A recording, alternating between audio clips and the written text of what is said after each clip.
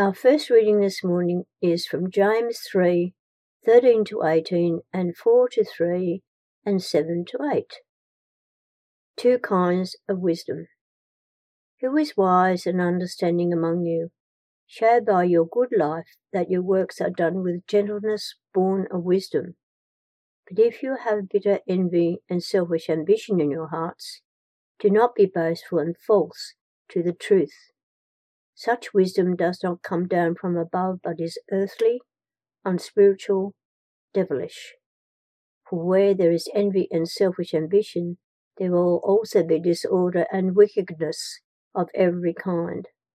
But the wisdom from above is first pure, then peaceable, gentle, willing to yield, full of mercy and good fruits, without a trace of partiality or hypocrisy.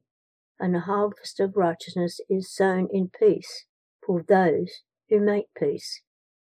Friendship with the world.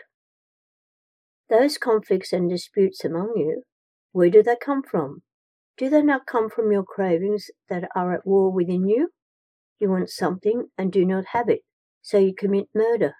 And you covet something and cannot obtain it, so you engage in disputes and conflicts. You do not have because you do not ask. You ask and do not receive because you ask wrongly, in order to spend what you get on your pleasures. Submit yourselves, therefore, to God. Resist the devil, and he will flee from you. Draw near to God, and he will draw near to you.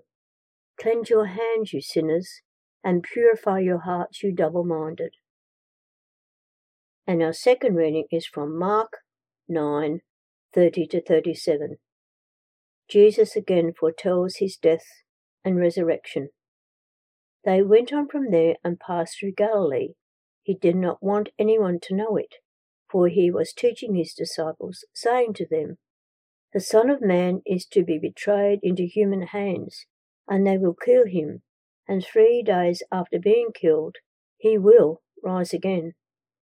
But they did not understand what he was saying, and were afraid to ask him.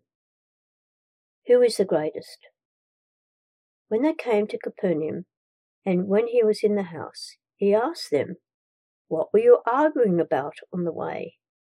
But they were silent, for on the way they had argued with one another who was the greatest. He sat down, called the 12, and said to them, "Whoever wants to be first must be last of all, and servant of all." Then he took a little child and put it among them, and taking it in his arms, he said to them, "Whoever welcomes one such child in my name welcomes me, and whoever welcomes me welcomes not me, but the one who sent me." This is the word of the Lord. Thanks be to God.